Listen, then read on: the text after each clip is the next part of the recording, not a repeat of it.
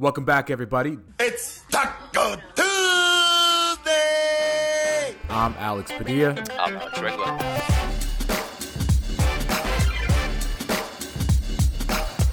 Yo, what's up, everybody? Welcome back. This is Taco Tuesday. I'm Alex Padilla at Alex Padilla 86. He's Alex Regla at Alex M Regla. Alex, how are you today, man? I'm doing well, man. How you doing? I'm doing very well. It is off season, peak off season, because there is literally nothing happening with the Los Angeles Lakers. Or really, there was some news around the NBA. I saw Gordon got an extension with the Nuggets. I saw the Rockets are trying to work a trade for, I already forgot for who, but there's stuff going around. But for the Lakers, just nothing. Did we just? I don't know. The last couple of days have been just like a big blank. But did the Lakers just sign someone? Oh no, they worked out Kenneth Faried. I think that's the last name I've seen Lakers related. So, so that's something to look forward to, maybe. I guess so. We'll see. I mean, it's just like they're going to sign everybody and anybody. It seems like they can at this point. Doesn't really matter who. But since it is off season and we're gearing up for training camp to start here at the end of the month, Anthony came up with an idea of doing a preview series. So every podcast is going to pick a player to preview the season and what we expect from them. And you reached out to Anthony like right away. You jumped in, you text me, you're like, yo, can we do Malik Monk? And I'm like, sure, I don't care. Why did you want to do Malik Monk? For a few reasons, selfish reasons. Well, one, I was working on something on Malik Monk, a piece. And then second, I'm like, well, I know someone who watched Malik Monk a lot last year. So I'm like, this is just perfect chance. And I've wanted to have him on the show and to talk with him a little more. So I thought this was just a perfect situation. And I jumped all over Monk. I, for one, am excited to learn about Malik Monk because you know how honest I am with our listeners. I really focus my attention on Lakers. So to sit here and tell everybody that I know what Malik Monk did with the Charlotte Hornets last year would be a bold-faced lie. Like, I don't know anything about the guy. I was surprised when they got him. I think a lot of people were surprised when they got him because he was never on any rumors or anything. But we do have someone, like you said, that's part of the team, and he is joining us right now. He is an editor and podcaster for silverscreenandroll.com. You know him. You follow him. You've heard him here. Jacob Ruud is joining us. Jacob, dude, thank you for joining us, man. This is going to be fun. Yeah, I'm excited. It is the dog days of summer and the off season. So having something to look forward to talk about is rare during the bleak months of September. Yeah. Listen, the two of us know about bleak months because we did a podcast during COVID for 4 months where there was literally nothing. This is, at least we got a little something to talk about here, but Jacob, tell us, just explain to everybody, if for those of you that don't know, why are you so familiar with the Hornets and with Malik Monk in general? Yeah, it's a very roundabout way that it all happened. It would have been, I believe, 2 years ago, maybe 2 years ago. I took over Lonzo Wire, which was a USA Today website. At the time, we were only worried about Lonzo Ball mainly, and he was on the Lakers at the time.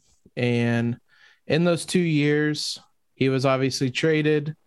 And then LaMelo, we figured out, crap, he's actually pretty good. And he was drafted to the Hornets, and I shot my shot basically and emailed the Hornets and said, hey, I've covered LaMelo his whole career. Can I be credentialed? And they said, yeah.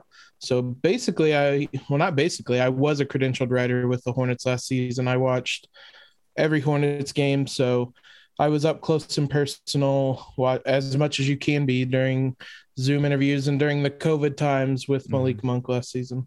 So Malik Monk is 23 years old. He just finished his fourth season in the NBA, was a 2017 first round pick, 11th overall. How about let's just start here, and then Alex, I'm sure, has more detailed questions, and I just kind of have general questions. I've looked him up a little bit. Obviously, highlights can only serve you so much on YouTube, but like you said, someone that watched game in, game out, got a chance to talk to him on Zooms. A general impression of what the Lakers are getting from Malik Monk. Yeah, I mean, he's at 23. It's rare for somebody this young to enter free agency. I'm sure we'll talk about that, but the Lakers have a really young microwave scorer. Basically, he came off the bench and for about a stretch of, I think it was a little over 20 games, 28 games, I think. He was incredible for the Hornets and was a big reason why that team was really good last season. He could fill them up in bunches, and injury kind of derailed his season. He came back. I don't think he was ever healthy, and he kind of finished the season sputtered out as the Hornets did as a whole, but he left Charlotte. As you said, I was surprised that the Lakers got him. If I remember correctly, the Kendrick Nunn news came out first, and I thought Monk would get at least a taxpayer mid-level exception. So when they signed him, I kind of secretly wanted the Lakers to get him just because Malik's a really fun guy to watch and cover. And in my mind, I might be remembering this wrong, but the Nunn news came out and I'm like, oh, well, there goes that shot. And then immediately after, it was like Malik Monk signing. I was like, oh, okay, well, that was certainly a surprise. So he's more or less betted on himself this season, and it'll be interesting if nothing else, but it's exciting. Yeah, I was going to say, like you mentioned, this is a guy who, like Alex mentioned, was just outside the lottery when he was drafted, only 23, and he signs a minimum deal. Like, that just doesn't happen. I can't think of another player who that's happened to in a while. So why do you think, like, he can be gotten for so little, or why did the Hornets kind of not, try to retain him, especially after the year he had? Yeah, it's a little complicated. The only time I can really remember something similar happening was Nerlens Noel. But so this kind of dates back to before the pandemic. He was suspended right before that for violating the anti-drug program. And so when they went into the shutdown, he was kind of in the doghouse already, and the Hornets never played after the shutdown. They were, I think they called them like the Delete 8 or something. They were one of the 8 teams that didn't play. So he went pretty long between games, and he came out into training camp, obviously still in the doghouse. He got COVID on top of that during training camp. And so there was a pretty big chunk, maybe the first month of the season, where he just wasn't playing. And I think it kind of burned some bridges a little bit there. And Malik talked about it during the season. Him and Coach James Borrego just didn't really see eye to eye. And it was a working relationship, but you always got the sense that they weren't all necessarily the biggest fans of each other. And especially at the beginning of the season, where Malik was pretty healthy every time he played, he looked good, but for whatever reason, he just wasn't getting minutes. And then when he finally did get minutes, he kind of exploded onto the scene and was incredible for a couple months. So the relationship was pretty frayed there. And on top of that, the Hornets could afford to let him go because they had a lot of really good guards. LaMelo was going to be the starter. He was always going to be the starter. Terry Rozier had a career year. He was always going to be a starting shooting guard. And then when they didn't extend the qualifying offer, they had Devontae Graham as a restricted free agent. And they obviously drafted James Bouknight. So they had plenty of guards to where it was just, he was the odd man out. He didn't have a great relationship with the team or organization. So the only surprising thing, I never thought he'd come back. I thought they'd at least extend a qualifying offer just in case. That they didn't even do that, I guess, was probably a sign of how bad the relationship had gotten between the two sides. But yeah, I didn't think he was ever going to be back. And it had very little to do with on-court stuff. It was just a lot of issues behind the court. He talked a lot, and even Coach Borrego gave him a lot of credit for kind of growing up off the court. And I don't want to use a cliche, but he said it. He kind of became more of a man. He still is just 23. He turned 23 during the season, so he's still young. And he had some figuring out to do, basically. And he started to figure some things out both on the court and off the court last season. And I think that's what led to his really strong play. Yeah. So despite all the stuff that you said about his suspension, missing all the time because of the shutdown, not playing in the bubble, and then having COVID, he comes back and he he has a career year with a career high in field goal percentage, career high in 3-point percentage, career high in points, and a career high in assists. So something positive came out of all that stuff. That's the good thing. Is I think that's also why it's surprising. I understand that he was the odd man out with the Hornets, but coming off career highs and showing the improvement that he did, that was what really made the signing more of a surprising to me. You figured somebody would give him something. Yeah, I certainly did. Like I said, I was surprised when it was the Lakers he signed with. Nothing has come out, but to me, he had to have turned down more money from somewhere else for all the reasons you said. Like, even for all the issues he had, even for how much he struggled through the first 3 years, he still was really, really good last year. And I think he was good in ways that are sustainable. And so I would imagine somebody would be willing to take a bit of a risk. I don't see why like a OKC or a Houston or somebody like that might not have taken a chance on him. But I mean, he spoke about it during his introductory press conference. He wanted to be around more veterans as well. He's been on some really, really young teams. Gordon Hayward was one of the oldest guys on the Hornets last season. I think he actually was the oldest, and he's only 30. So he's been on some really, really young teams in Charlotte, and he wanted to be around veterans. And there certainly is. He picked the oldest team. Yeah, I was gonna say there certainly are not many more veterans than the amount the Lakers have. Yeah, I was gonna say one of the things that surprised me about his year last year was his shooting, because like if you look at the difference of his shooting last year versus the years past, like he's like, I think coming out of college, I think that was one of his strong suits, like that and his athleticism. And like if you just look like at a chart, like his percentages, it's crazy how much it spiked in a good way this year. Like it popped all the way up to, he was like 42% 3-point shooter. Do you think any of that, or like what, I'm not sure how much of Monk you watched before last season, but do you know, like, or can assume what changed really in terms of his on-court performance there? And do you think it's sustainable? I don't necessarily know. I didn't watch him before last season. I watched a little bit as I basically learned that I was going to be covering the Hornets. I had with the short off season last year, I only had like 2 weeks between LaMelo being drafted, which is when I found out I was covering the Hornets, and the start of the season, as I'm sure Lakers fans were aware of. But so I didn't watch a ton of them last year. I would say there was a couple things. He played really well off of guys, and playing with LaMelo, things like that, with Gordon Hayward. He's not asked to do as much like pick and roll stuff, isolation stuff, things like that. It was a lot more spot up, which I know that he didn't have quite as much in years prior. And he was a really good spot up shooter last year, really good catch and shoot guy.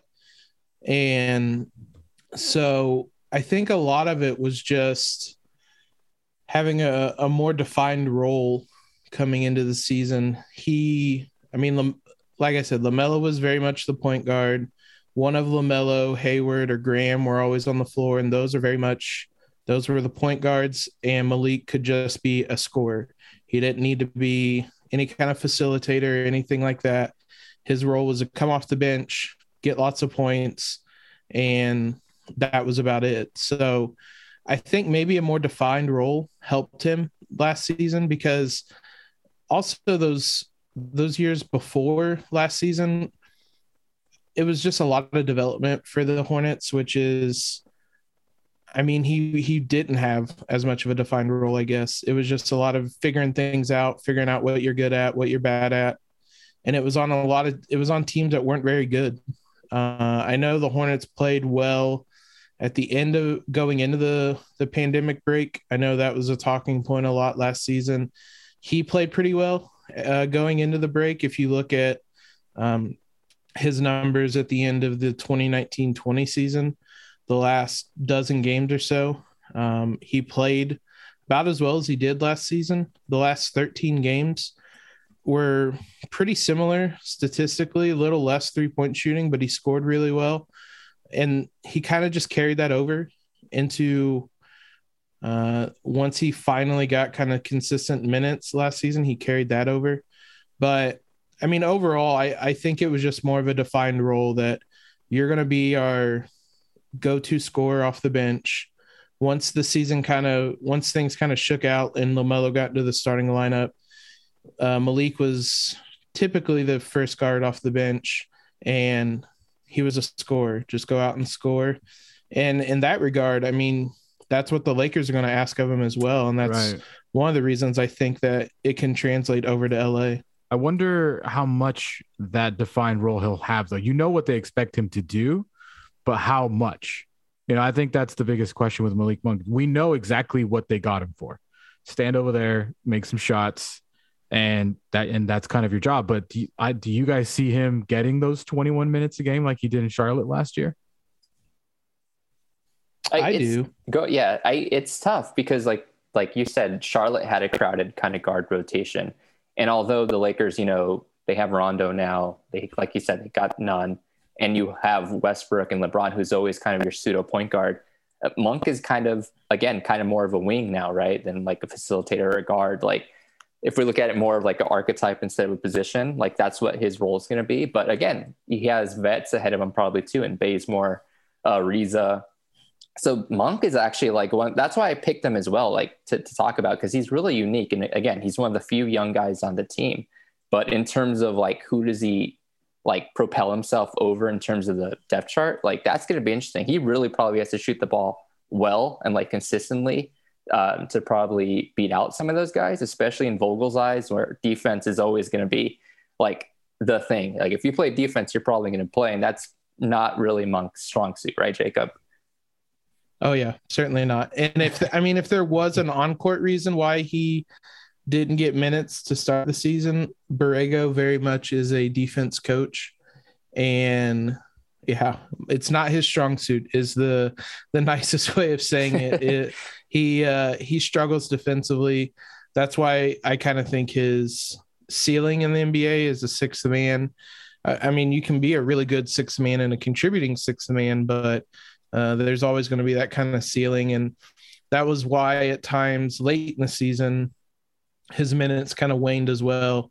Like I said, when he came back, him and LaMelo both came back simultaneously. Neither of them looked good. They didn't play well, which they were thrown into a playoff race. The Hornets were collapsing down the stretch, and I don't know that they necessarily rushed them back, but I mean, they were thrown in and immediately playing 25 minutes a game, and they didn't look ready for that.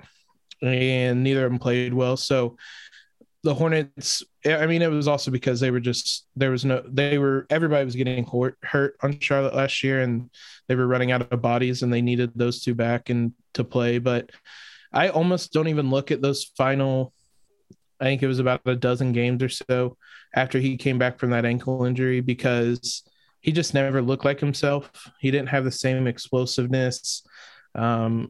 It was a confidence thing too. When he was going during those 20 some games, like there was a confidence and kind of a swagger to him that he never was able to really get back once he got hurt and came back. But yeah, for this Lakers team, he has a skill set that I don't know, maybe nobody but Kendrick Nunn really has, and just being in a scorer that can do it in multiple ways. And for that, I think he'll be able to find minutes. But I mean, he's going to have to earn them between Nunn, him, Bazemore, Ellington. Like he's going to have to certainly earn those minutes this season, which is also why I thought it was interesting that the Lakers is where he went, because he's not guaranteed time on this team. What does, though, excite me about him is that I feel like we know what we're going to get with Ariza. We know what we're going to get with Bazemore. You know what you're going to get with Ellington. With Monk, I just feel like if his trajectory is what he's shown, we don't really know what he can provide if he does break his way into a consistent bench minute and bench role. Like if he is the guy that's going to come in and score and play 20 minutes a game like Caruso did last year, like I don't know what to expect from Monk. I don't know if he's going to come in here and shoot over 40% again from threes, because if he does, that's going to be massive for the team. So if I had to describe one word for what I'm looking at Monk, is I'm excited, curious. Yeah, he's Lakers fans are going to really like him. He's a very easy player to root for, very fun player to root for. And when he was rolling, like I said, like he was really, really good, and he was doing it all off the bench and just pouring in points. He had like I want to say his like fourth game once he was back in the rotation was a career night in Miami where he was hitting every shot. It felt like all of them were 3-pointers. He hit a huge 3 to send it to overtime.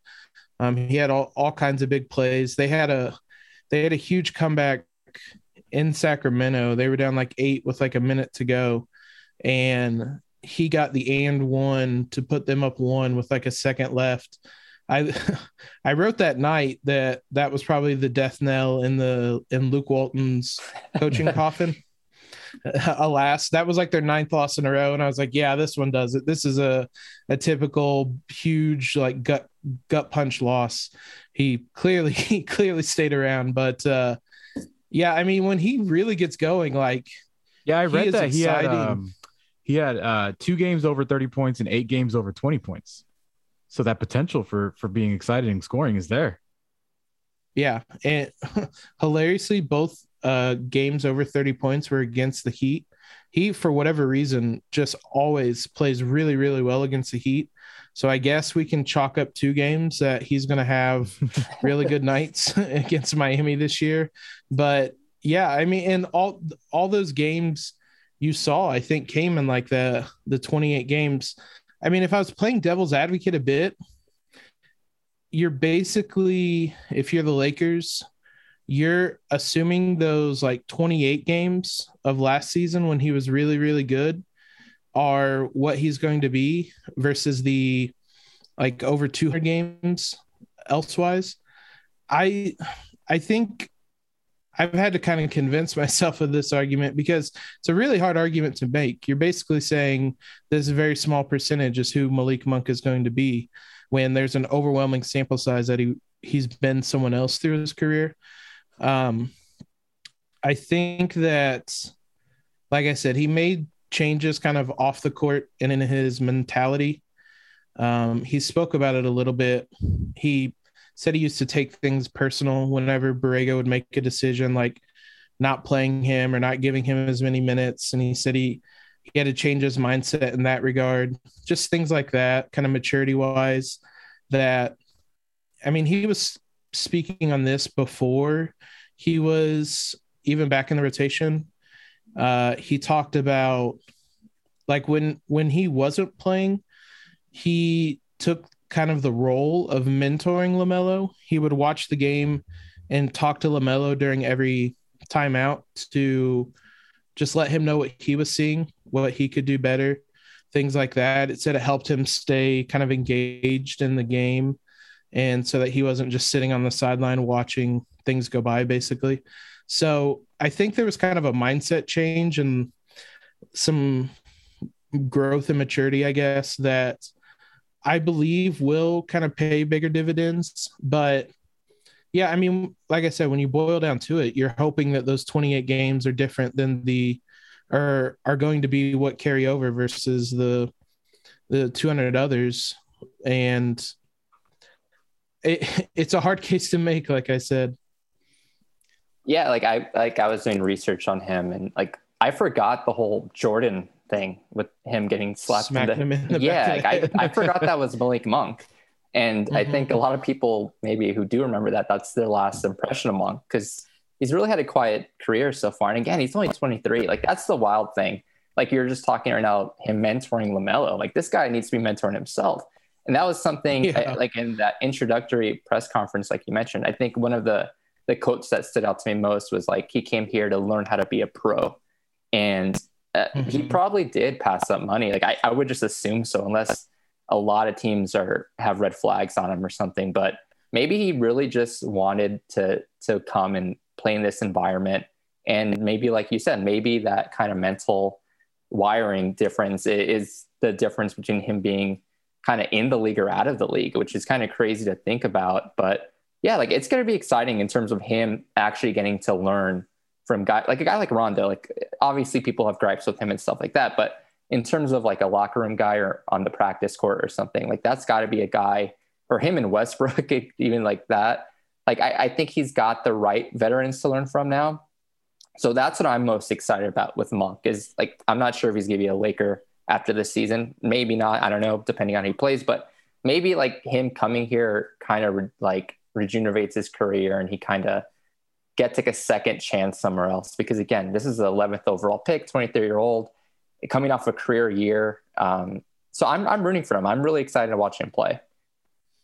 It was interesting with that Hornets team, as you mentioned, him being 23 and talking about mentoring LaMelo. Most of the season, Bismack Biyombo was kind of the, I would say, unspoken leader, but a lot of the team called him kind of the locker room leader. I mean, Bismack was amazing. He was very well spoken. He spoke like a leader, and it wasn't until like the very end of the season I was looking up something for him to do as I was writing. Bismack was 28, and he was like this unspoken veteran, like locker room presence. Bismack's 28 right now. Yeah, I'm almost certain. Oh my God. Okay. Yeah. And it was mind blowing to me. Okay. He's turned 29 he turned 29 in late August. But yeah, like they were talking about him being like, all the young guys were like, yeah, Biz is like this great veteran presence and like really wise. And then it was like, oh my God, he's only 28. And so that, I mean, that's a very fair point that like those Hornets teams were just crazy young. And like, even before last season, they just really didn't have. Kimbo was a veteran there for a little bit. Marvin Williams was for a little bit, but it was like one or two veterans that I either got bought out or traded a lot of times mid-season, and just a whole bunch of young guys. So maybe it is a little bit of him. I've seen it framed as kind of betting on himself, which it probably is a little bit. But I mean, there is some validity for him wanting to go to a situation where like he's the young guy and he's just surrounded by a bunch of veterans where he can be the one learning and he's not the one mentoring, that guys like Rondo, like Russ, Bazemore, whoever it might be, Ellington, are the ones mentoring him, and he can learn in that regard. Because yeah, I mean, there are reasons I think it was sustainable what he did last season. Like I look at his like open and wide open 3-point shooting, and like they were at 43%. Like that, it's not like he was like, that's like unseasonably high or anything like that. That's like a sustainable level. And like he was a really good catch and shoot guy, a spot up guy. He was 90th percentile in synergy as a catch and shoot guy. So I mean, these are all reasons I think this is sustainable. It was just a really unique situation, I think, that led to him leaving. But I think it could be one in Los Angeles where he can kind of flourish as just being the guy that is learning instead of the guy that is trying to teach people. Me and Alex I brought this up last week about how I liked a lot of the guys they brought in because they haven't won a championship before. And the hunger from Russell Westbrook is going to be like on levels that we probably haven't seen from him before, knowing that he has a real legitimate chance. As far as Malik Monk goes, I don't know how much you guys put any value into this. Like the fact that he did take a minimum, the fact that Charlotte did basically give up on him. He's 23 years old.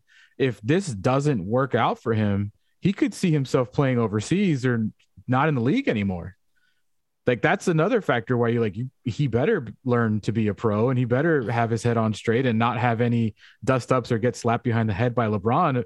You know, like this is a very important year for him professionally, just to be selfish. Yeah, very much so. I think that's why I was so surprised when he came to LA, because I mean, like you said, this very easily could not work. And suddenly he's in a very interesting situation where I still think he would probably get one more chance on a team like an OKC or Houston. But I mean, this is still his like future that he's kind of bet on to come to this Lakers team. And again, if he's that player he was for those 28 games, he's going to get minutes and he's going to find a role in this team. But that's still a heck of a bet to make when it's millions and millions of dollars in your future that you're kind of gambling right there. Yeah, because we've seen, like, obviously he's in a different situation than veterans, but like once veterans or players take the minimum, it's really hard to kind of break that trend of teams offering you more than the minimum. Obviously, he's a different case. He's a 23-year-old.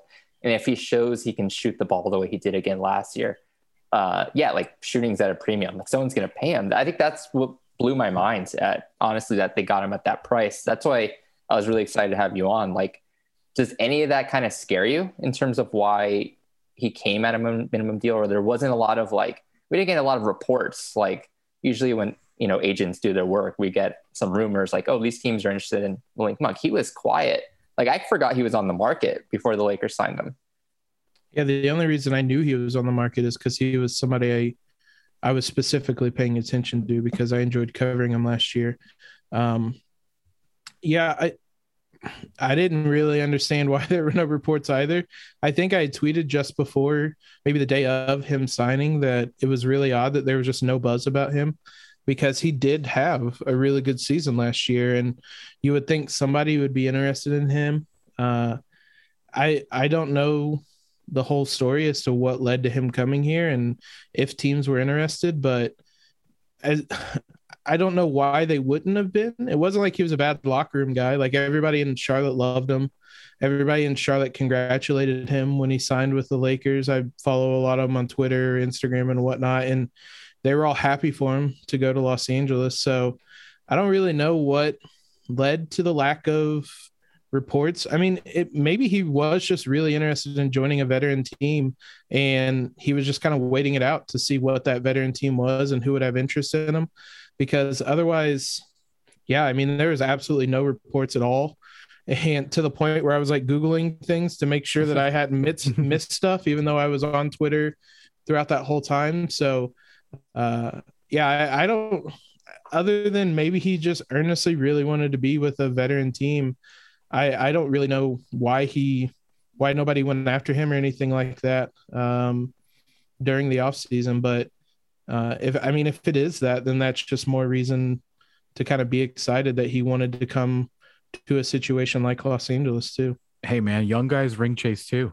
It's not just the old dudes. It's not just the old dudes. It's never too early to start ring chasing.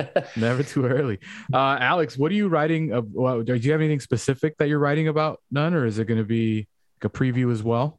It's actually just the shooting. Like I mentioned earlier, like if you look at just like B-Ball Index does really good stuff in terms of breaking down shooting, in terms of like shot quality. And like Malik Monk has maybe some of the worst shot quality of any player in his whole career, really. So I think that's what I'm most excited about. Like Jacob mentioned, like him getting to playoff playmakers like Westbrook and LeBron. I think his job's just going to be a lot easier next season. And I think that's what I'm most excited about. And I really do hope he can carry over that wide open and open shooting percentage. Like he shot 58% from the corners last season. He didn't shoot a lot of them, but when he did, he made most of them. So just things like that, just kind of looking at his career up to now and seeing if he'll carry over next season or not. Well, I believe training camp kicks off in 11 days, the 25th, if I'm correct. 29th. 29th. It's a little over 2 weeks. 2 weeks. And then we got the first preseason game October 3rd. So not too far away to get our first look at these guys and what we can possibly see. Jacob, we sincerely appreciate you joining us, man. And I hope the people that like read your stuff, listen to this and get a chance to know more about Malik Monk, because I wonder how many of our listeners were like me, were like, who, what's going on here? So I know I learned more, and I know I am still now more excited to watch him and see what he can bring to this team. You can follow Jacob at Jacob Root on Twitter. And you can catch his work on silverscreenroll.com and listen to his podcast here on Mondays as well. Jacob, Alex, this was so much fun, guys. Thank you guys for everything. And Jacob, thanks again for joining us. Yeah, anytime, guys. We still have a wrestling podcast to do as well. Oh, that's right. You know what's funny? Me and Alex, that was during those months where we had no Laker news. That's what we did. We just did wrestling comps for Lakers. So we have to do that if there ever is a slow week. But I doubt there's going to be any slow weeks. Yeah, man. Alex got to listen to all my late 90s wrestling references because that's all I got. I was going to say, we got to get you onto AEW, Alex. I've heard 90s that 90s wrestling's out. You got to get into this new stuff. I'm seeing, dude. I see on Twitter. For me, say, as a recent transfer, you absolutely need to get in on AEW. Is WWE just going away because like Vince is going away, or are they just poaching all the good talent? Like what is they're letting go of the good talent. Like they're letting go of the good talent because they don't kind of meet this criteria. I don't want to get into this whole stuff, but yeah, AEW is just think of it like almost like a little Moneyball type thing where they're kind of picking up this talent that's underutilized and some older talent that maybe isn't getting the chance they Is that where Sting is? Sting's there. Mm-hmm. Yeah. Yeah. See, I saw that, I saw CM Punk. He's like a grandpa now for like this young guy who looks like him. Darby. Dude, he was old when he was wrestling in WCW. Dude. Arn Anderson's over there too. Is Ric Flair over there? I just saw Ric Flair got released. Might be coming over soon. The Nature Boy. You know what? Let me know when they get Stone Cold, and then I'll definitely tune in. All right, guys, this is awesome. Thanks again, man. And we'll talk to everybody next week. You guys make sure you subscribe, Spotify, Apple, Google, anywhere that there's any audio podcast. Subscribe to Silver Screen and Roll there. You can catch this show on Tuesdays, Taco Tuesday, at Alex M. Regla on Twitter, at Alex Padilla 86 on Twitter. That's me. And we'll talk to everybody next week. Thank you.